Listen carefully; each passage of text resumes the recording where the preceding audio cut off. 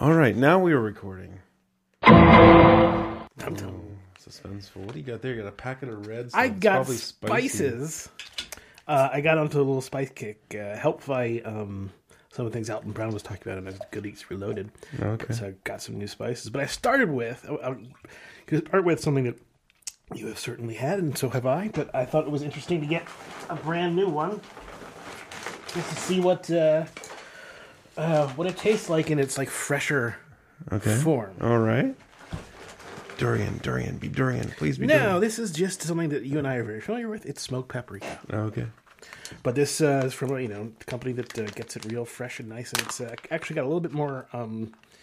I guess the best word is it's not quite as dry as you might expect. So you can just have a little taste. Yeah, it's fine. It's just Like a paprika. pinch. Mm-hmm. Yeah.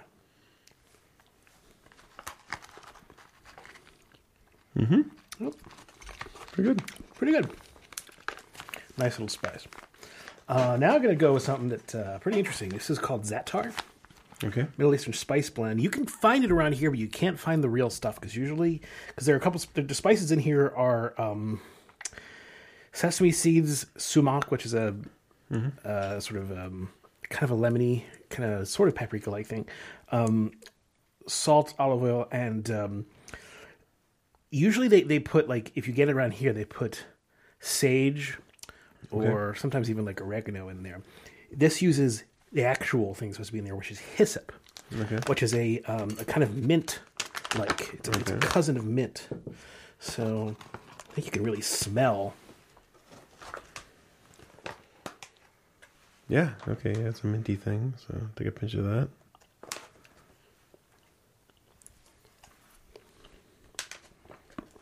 Okay. Yeah. Interesting, right? Yeah, it's pretty good spice. Good for like particularly I think pork and chicken. Something kebabs, right? Really. I would make pork actually pretty good. This one is my favorite. This one I've been using like crazy. This is Aleppo pepper.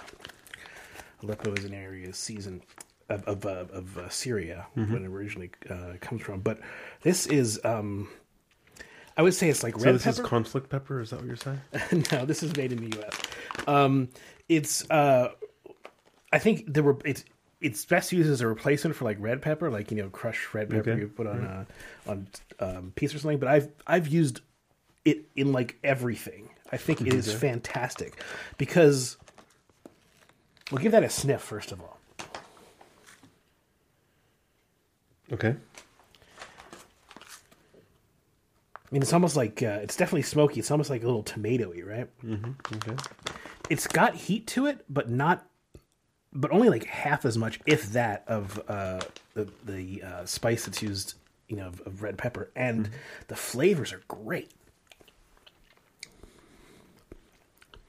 Like sun-dried tomatoes and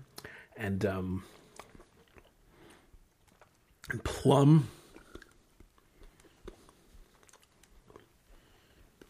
Yeah, it's good heat to it. Without being overbearing, without being like... It's a little bit like cayenne pepper, but it has these more earthy and... So much more flavorful. Here's the last one that I brought, which is really interesting. I don't know exactly what to use it for. Alton Brown suggested using it for chocolate. And I think it would work. But it's way different than what you might expect. This is black cardamom. Okay. Not green cardamom, which you and I are used to. So we'll take out a pod here, and you have to crush the inside. So you got to take off the whatchamacallit, the outside, husk? the husk, yeah. Let's do a little, let's crush it with the spoon here. Might help. You gotta knock your water over. There we go. Alright, so here's a little pod. A little crushing of the pod. There you go. So it's really interesting.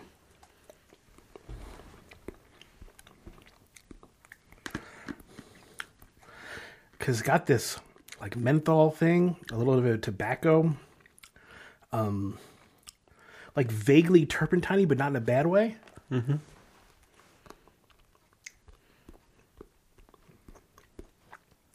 Yeah, the menthol thing's pretty definitely different than when you think of a cardamom. Not as much sugar plums, the things that are orbiting the sugar plum stuff. It's more. But I can see how I think that something like chocolate might bring out a lot of it. Yeah, I mean, it might seem like mint chocolate or something like that, right? If you use this in it.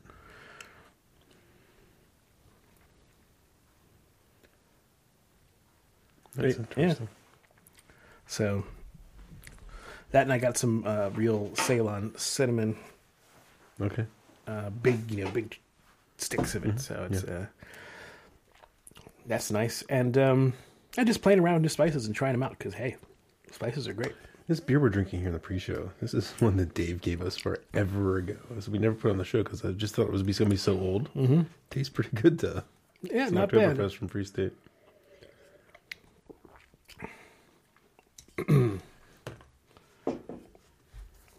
So, yes. So, my sister and I had a conversation, and she, kind of half jokingly, but she said, I don't want Amazon knowing everything that I do. It was got a conversation about that. Not, my response was, and it is now, when we were kids, and earlier than that, Visa knew everything that our parents did. Sears did too. When you go to the supermarket, when you use that little thing to get 3 cents off your groceries, that's built into their grocery store knows everything. Built into the prices already. You do it all the time, and it's been there forever. It's not new. It's just more in your face now. But it's not new. Right. The argument about I don't want Alexa in my home because I don't want an open microphone.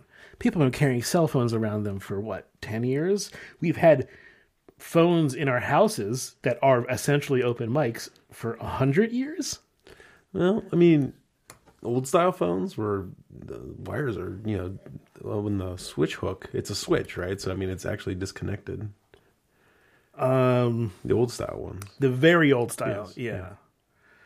But if someone wanted to monitor you, they could either go in and change your phone and change that switch, or nowadays they can just put a microphone that you wouldn't see. Mm-hmm. Yeah. But you still got to get someone who's invested in installing spy gear in your house, right? Right, but the point that I'm making is that the data that you're worried about people having is, and I know this because I work for a company that deals with data. The most that people are going to do with it is anonymize it and put it into a report to overanalyze it for their sales team to misunderstand it and then use it to try to convince the higher ups to do some sort of strategy, which the higher ups won't do anyway and will go with their gut. It's very. I don't think that your data is that important. And I don't care. For me, personally, I don't care that it's being used because it just doesn't seem that... It doesn't seem that different from what was there before. And I think that is part of what we give up to live in a society like this. Mm-hmm. No, there's certainly a big thing of, the convenience is pretty nice, right? And each, people who are concerned about it will have to draw the line where they think the line needs to be drawn. If you're like a Richard Stallman type and you want to, I understand. And I will, I'm not going to poo-poo your concerns. I understand your concerns. I just don't think that, you have to be somebody who wants to go through the arduous task of doing all of that. If you don't want to live with it. And you can do that, but that's going to take a lot of effort on your part. Right. What are you looking for? I just thought my phone was over here. I thought I was going to look up a news story. I thought there was a news story where the law enforcement was able to subpoena Alexa audio or something like that. And it was, it led to a indictment or something like that. So, I wanted to double check before I said it, because you know the microphone's not supposed to be streaming stuff until you wake it up, right? You know, the way the smart home assistants are supposed to work are, you know, like when you have your Echo, right? You can only change the wake up word to like 4 or 5 different things, Right. Because that's like on device, and they have to program in like a wide enough variation of being able to recognize different accents saying that. Whereas after the wake up word, then it's like it should stream the stuff up to the cloud, right? And that stuff should be not considered private. I thought there was a story where, you know, Amazon actually had like live mic data, and and there was like an assault or something, or maybe even a murder, but it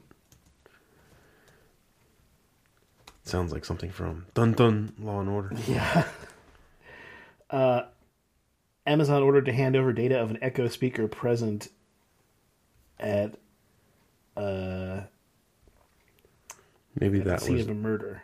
Maybe that was it, right? The cops saw the Echo in the room, so they asked Amazon for the data nonetheless, right? And it was probably not useful. It says it's entirely possible the Echo speaker will have nothing recorded that relates to the case. Yeah. So they're asking, they're subpoenaing Amazon for the information, but like you said, and if Amazon's being honest, which, I mean, I'm not going to say they're definitely being honest, but I have no reason to doubt them. Alexa, Greg's killing me. If you ever started to murder me, I'm going to yell that out so it gets recorded. But from what I understand, it's a constant buffer that it's monitoring. But then, and I know for a fact you can go and listen to everything that Alexa has heard you say. You can listen to what it heard and everything. But my understanding is if it's doesn't have the word, it just erases that and starts a new buffer. Okay. Yeah, that explains like how you can like not pause, like not wait for the blue light to come on. You can just be like, Alexa, what time is it? And or Alexa, what time is it? And she catches it. Mm-hmm.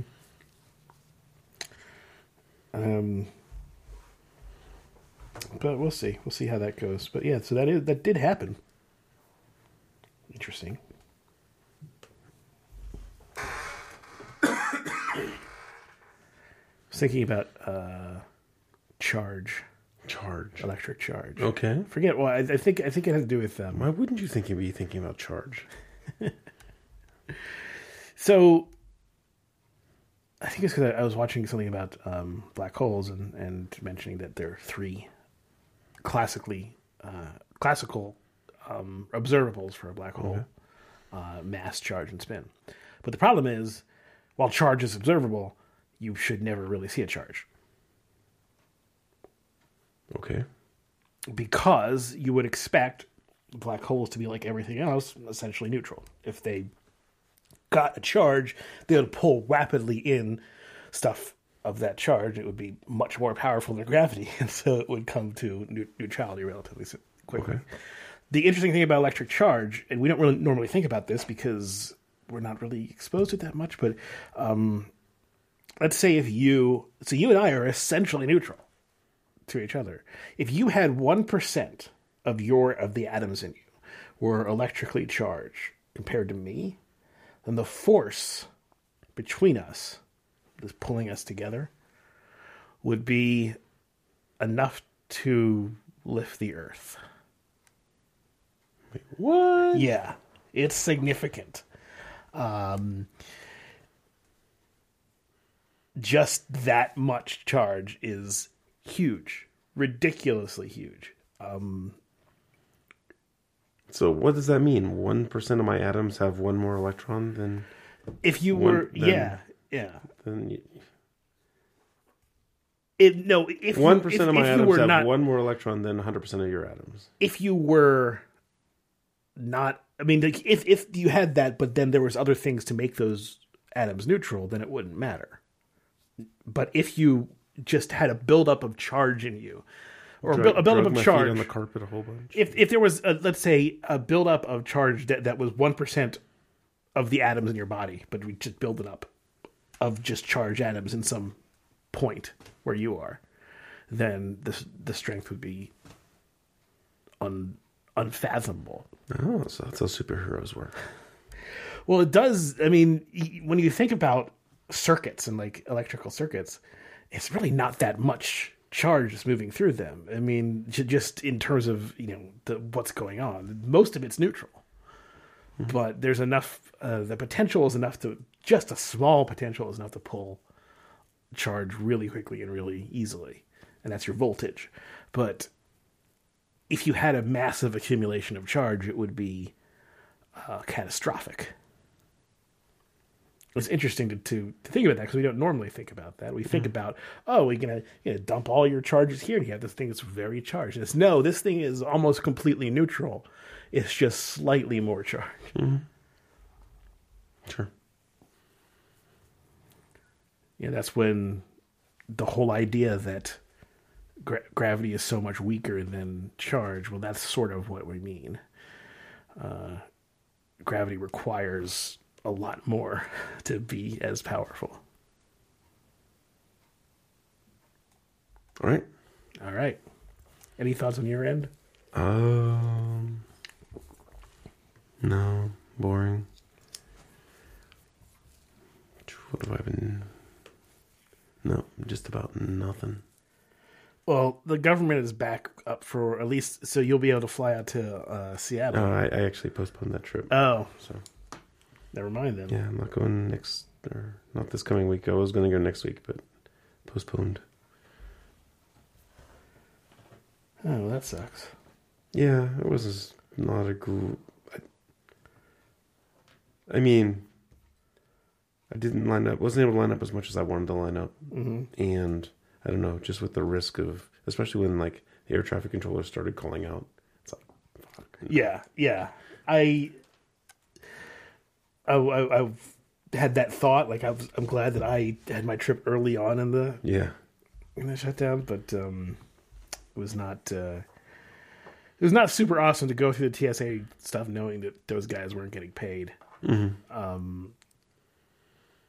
It was super awesome, and it still is super awesome to have TSA pre-check. I got it now, so that came during the shutdown, because it's all self-funded. So yeah, it's the bomb. I guess that's not the right way to put it. Swell. That was not intentional. I swear. Swell. It's great. Like at the Tucson airport, they didn't have it when I first got it. It was in the Pittsburgh airport, but it wasn't in Tucson. Tucson's small enough airport, but it was there this time. And I drove in with some guys, and I went through like that, and they were they got in line when I went to check my bag. Mm-hmm. I got the thing, went through, and I was still waiting for them. Well, they were still going through. And it's not like Tucson is big. It's not like there were a lot of people. It's just that whole process takes a long time. Yeah. And it's $80 for 5 years, which means it's like $20 a year if you fly once a year. That's worth it. Mm-hmm. And I fly more than once a year. Yeah. Yeah, no, I got mine and made sure it was on my tickets and everything, because I booked my tickets before I got my pre-check, and it came quicker than I thought. So I was like, this is going to be sweet. It's awesome. I mean, it's a way for the government to extort money out of you so you don't have to go through their security theater. So it's a joke, but it's still awesome. Because They're extorting me, but I don't care. Mm-hmm. Yeah, let's see. I mean, there's been a lot of news happening, but it's all been around this political stuff, so I'm not really that interested in talking about that, obviously. Yeah. What have I been doing other than work? The Cranberry Community has it's Cranberry Community Chest. It's a big volunteer organization that raises a lot of money for a project every year. Last year was a disc golf course they put in at one park. Year before that, I think, was the playground. They've done a bunch of things. This year, they're renovating the library and putting in a makerspace. So I am kind of like it's not a board of directors or anything, but I'm volunteering on like to help with that. So that's one thing that I've been doing. You know, having a decent makerspace, you know, a mile from here, pretty sweet. Yeah. So, have you got your new printer? No. So I got it all wired up. I thought I had it wired up right. Plug it in and blow the fuse that's right in the AC plug right there. Oh. So I got new fuses, but I haven't, with Christmas and, you know, I got a video game system and I haven't got back to it. It was so productive before Christmas. And now it's like, I'm going to go play Fallout. Yeah. Still want you to get me my new gravitational waves. Oh, waves, yeah. I'll get you those. So here's one thing. My dad is getting some oral surgery done, and he was telling me that he got a X-ray scan of his head, and they gave him a file that he could then he is a 3D map of his head. Oh yeah, and he was so impressed because he could just we could print that. And I was saying, yeah, we could print that, and he was like, I don't know if I want that. That's the right response, but we can still print that.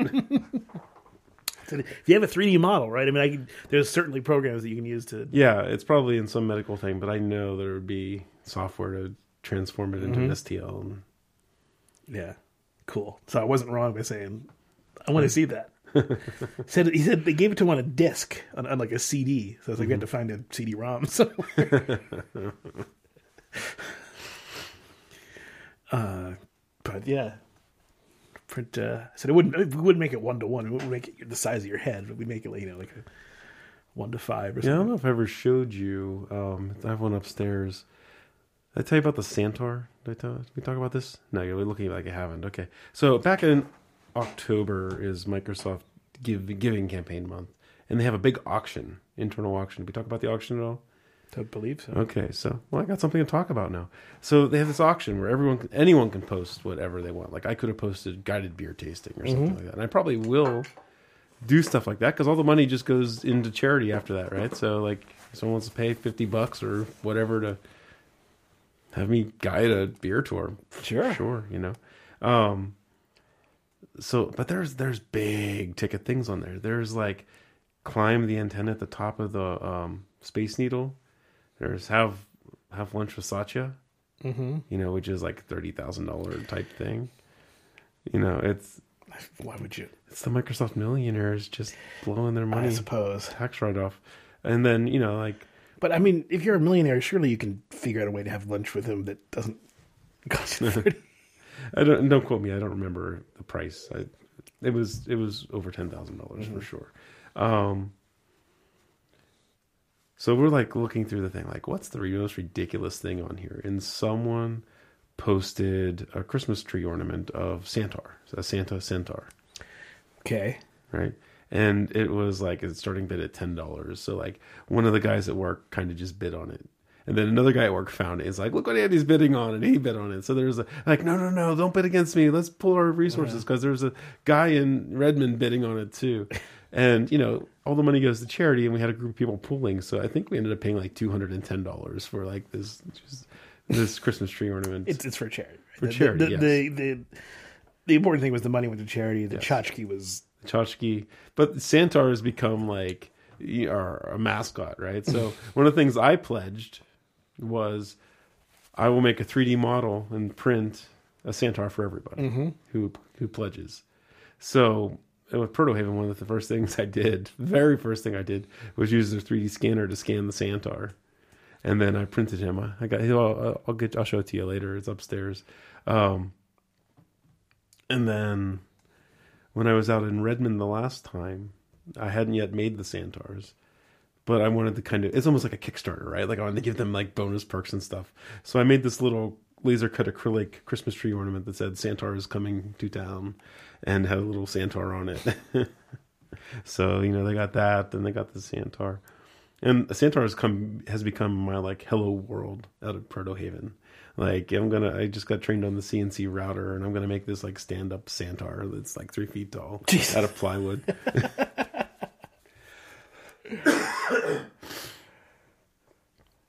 And one of the guys used the laser cutter to make those puzzles for babies where it's the baby's name just in big block letters and like super simple puzzle type thing. He made one of those out at Proto Haven for his nephew or something like that, and he's like, if someone he was talking about making like a Santar jigsaw puzzle or something like that. So like, so it's just a big internal joke about Santar is our beloved mascot. He's our Gritty. I mean, there you go. He's our Gritty. Don't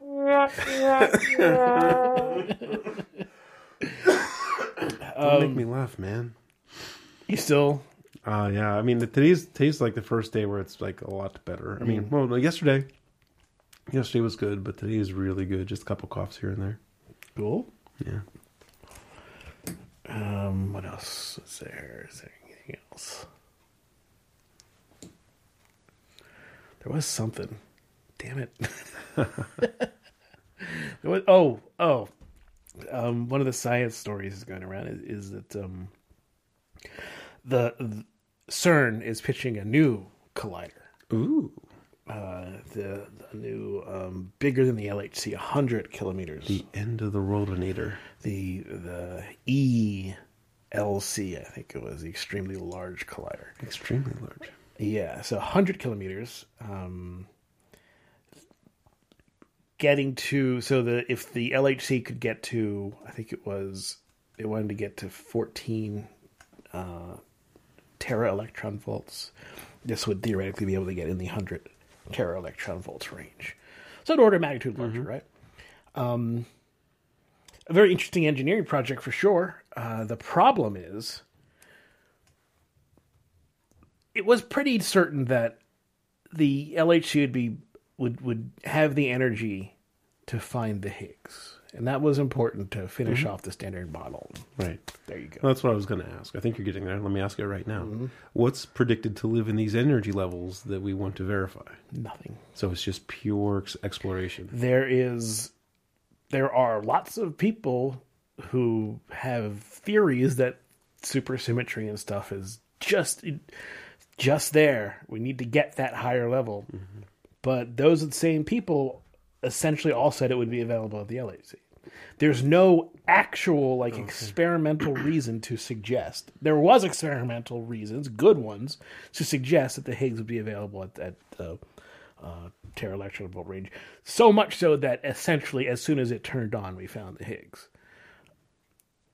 It turned on at its highest, or in its smallest configuration. Oh, really? Yeah, no. Oh, okay. It was the first run that the Higgs was found.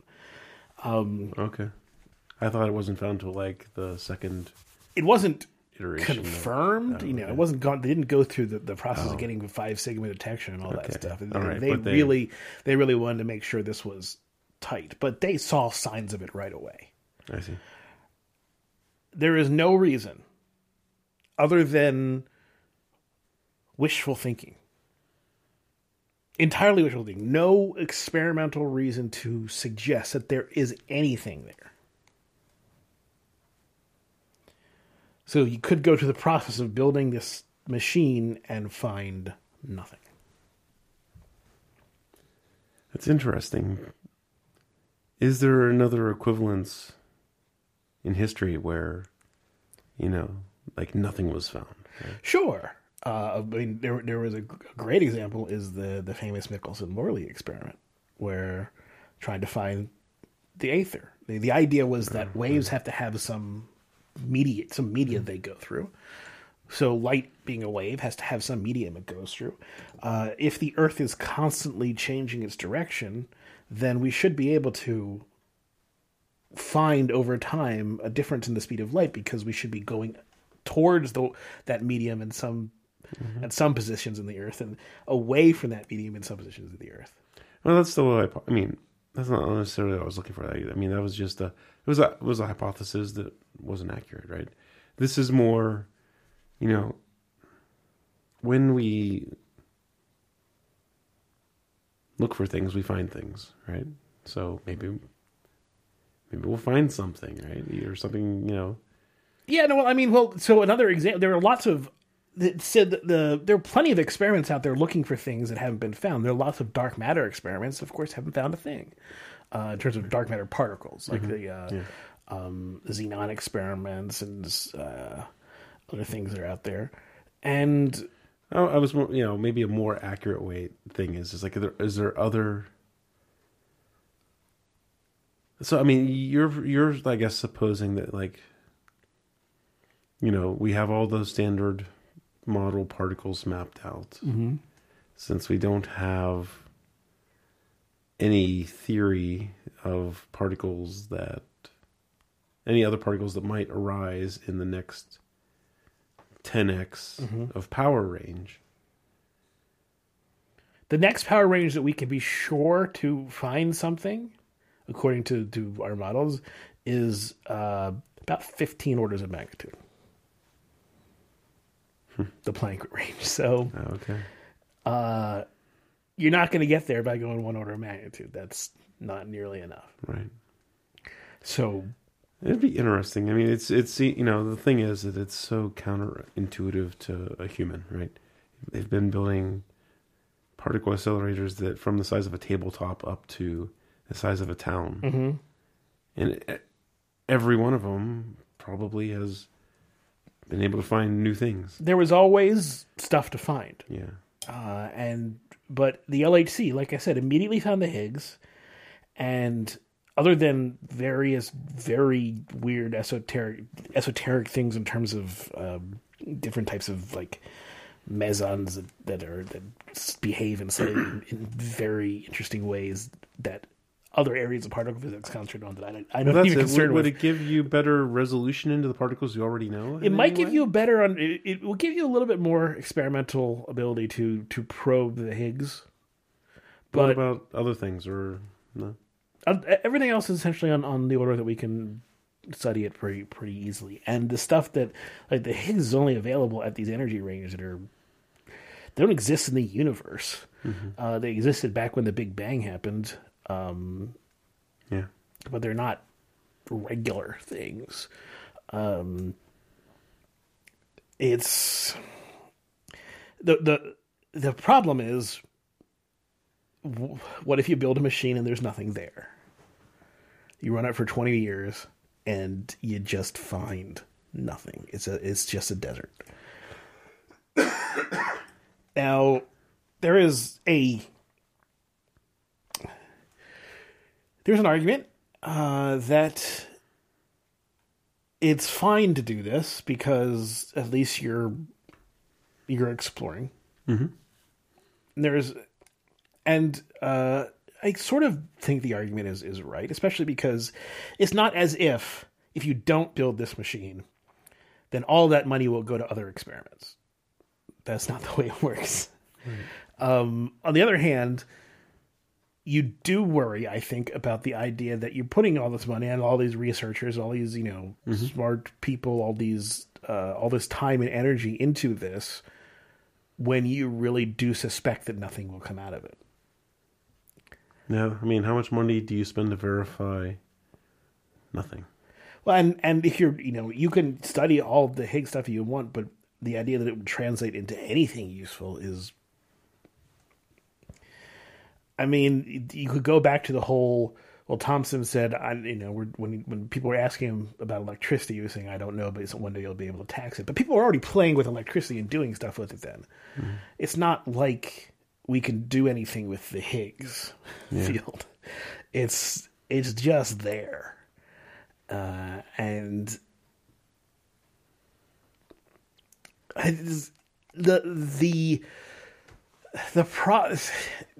I feel conflicted because on the one hand, I think that it's important to keep putting, to do these things because this is what human achievement is about. It's about reaching into the unknown. But if we have good reason to suspect that there's nothing there, are we... I mean, its main thing, if it finds nothing, is it further confirms the standard model. Right. But we know this. The thing is, we know the standard model's incomplete as a description of the universe. Mm-hmm. But we don't know that this is the method to figure out why. We just know that it was successful in the past, but we've kind of reached the end, apparently, of its successfulness with the LHC is sort of telling us. I think the unintuitive thing is, especially for, an armchair science person like me, is, it's the discovery comes right after someone says, "Oh, that's weird," right? And for me, it just seems like, how can they build the extra large whatever and have no "oh, that's weird" moments? Probably all just going to be like cabling problems and stuff. Yeah, like I mean that. that's the thing is from my perspective, it's entirely possible that's exactly what they do. That they build this thing, and if there's no resonances there in that energy level, then it's just going to be, you're just going to measure the background. And there's nothing of interest there at all.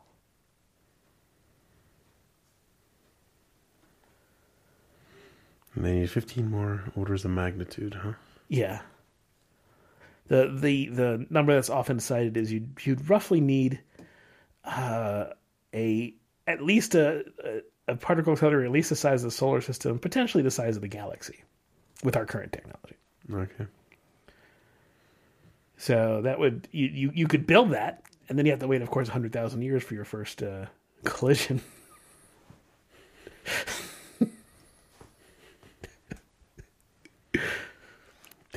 Damn. Has to be the size of the galaxy. So the problem, because that's because the amount of speed or energy in the thing. So that's interesting. So, like, what is the fastest particle flying around the LHC? What speed is that? What percent of the speed of light is that? And then the extra large one, right? What's the difference there? Yeah. And then I don't have the numbers on me. But, it's all fractions of a percent type thing, right?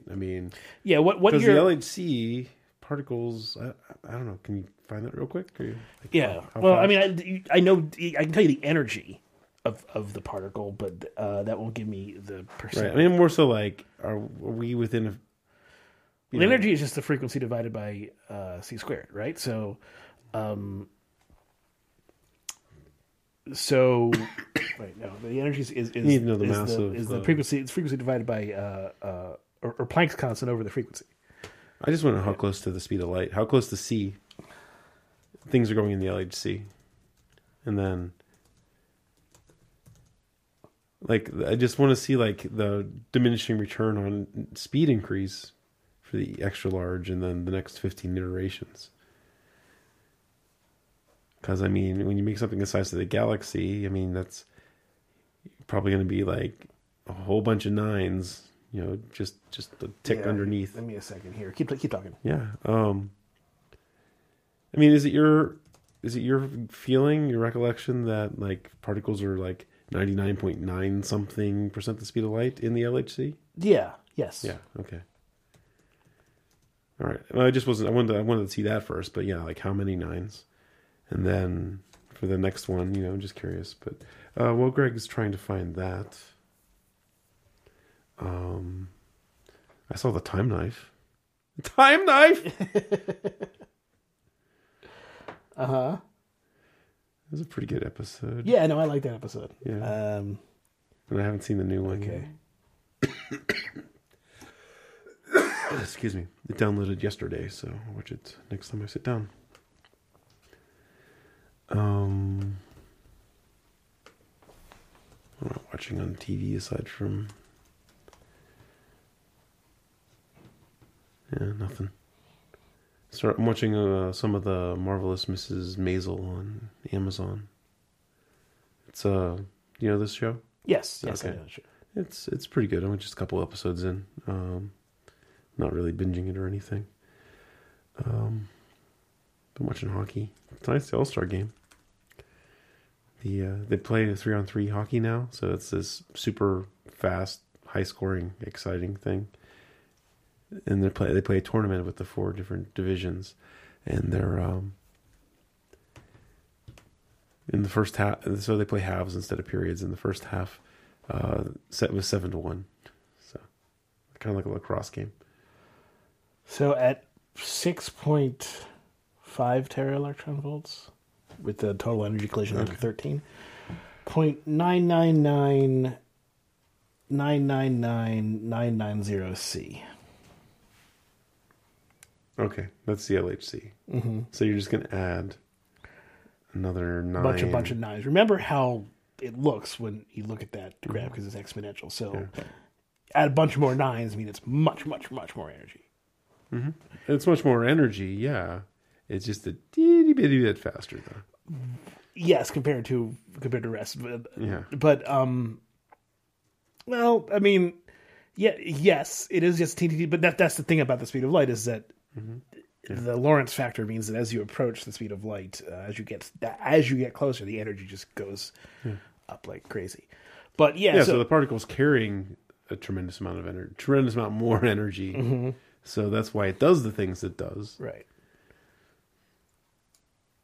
It's just so the thing that, like, when you talk about the size of the galaxy, right? That's such it's so much bigger for such a tiny fraction. Like, why does the diameter have to be so big? But I guess it's just you have to have that many magnets accelerating particles. I guess. Yeah, the problem is Bramel-Strung, which is the radiation that electromagnetic radiation that occurs when you move when you accelerate a charged particle. In other words, when you turn a charged particle around a circle, you lose energy. It radiates energy away. Okay. So you get to a point where you have diminishing returns from the LHC because if you try to get any faster, it's going to lose that energy. We just don't have powerful enough magnets to force it around without losing all the energy. So what you need is... Okay, so when it has that much energy in it, it doesn't want to turn very easy. Right. And if you manage to get it to turn, you have to put so much energy into it, you'll lose so much energy from the particle. It will radiate away so much. So then straightening or just at least reducing the amount that has to change at any one time. Right. Because, remember, the big part of the LHC is not so much getting the things fast, which is what you want, but getting the things fast and aiming them into a very, very tiny point, which is inside of your detector. Mm-hmm. So there are fast particles coming from space that are way faster than the LHC, but we can't predict when they will get inside to our nice machine detector. Mm-hmm. The point is we have a laboratory, that's 3D laboratory has a little tiny detection space. We want to get our particles there. Yeah. That's the problem. Okay. And largely an engineering problem. Yeah. Okay. Cool. Mm-hmm. Awesome. Let's go. That's something I learned about, particles, right? Mass, energy, speed, all that stuff's entwined. So when you have something that has that much energy inside of it, it's not going to want to turn very well. It's going to need new racing slicks. You can't just, give it a little bit of a, what's that called on the race? Camber? Camber, yeah. You gotta be more creative. Greg showed me. It's funny because he's their hero. I guess, yeah. That's what's funny about it. Not the guy died, but he's their fucking hero. Yeah, it was just... it's a meme. It's a meme. It's just made to be awful. Like, yes, it's made to be insulting. It was and a joke. It was a picture of Dale Earnhardt Sr., and it said something like, see, walls work, or something like that. Walls definitely work. And... this picture of him smiling. Yeah. And, my reply to Greg was too soon. Right? Just because that joke is, it's always too soon. It's 12 years ago, right? Yeah, something like that. I would have thought it was even further ago. That's like maybe 2001. Maybe, yeah. But it's, to me, the joke is, yes, add bad taste. Absolutely. Mm-hmm. But also, the generalization is the people who love Trump also love Dale Earnhardt. And so him going, yep, walls work, as sort of a It's a dig. Yeah. Yeah. Okay. Let's drink some beer. All right.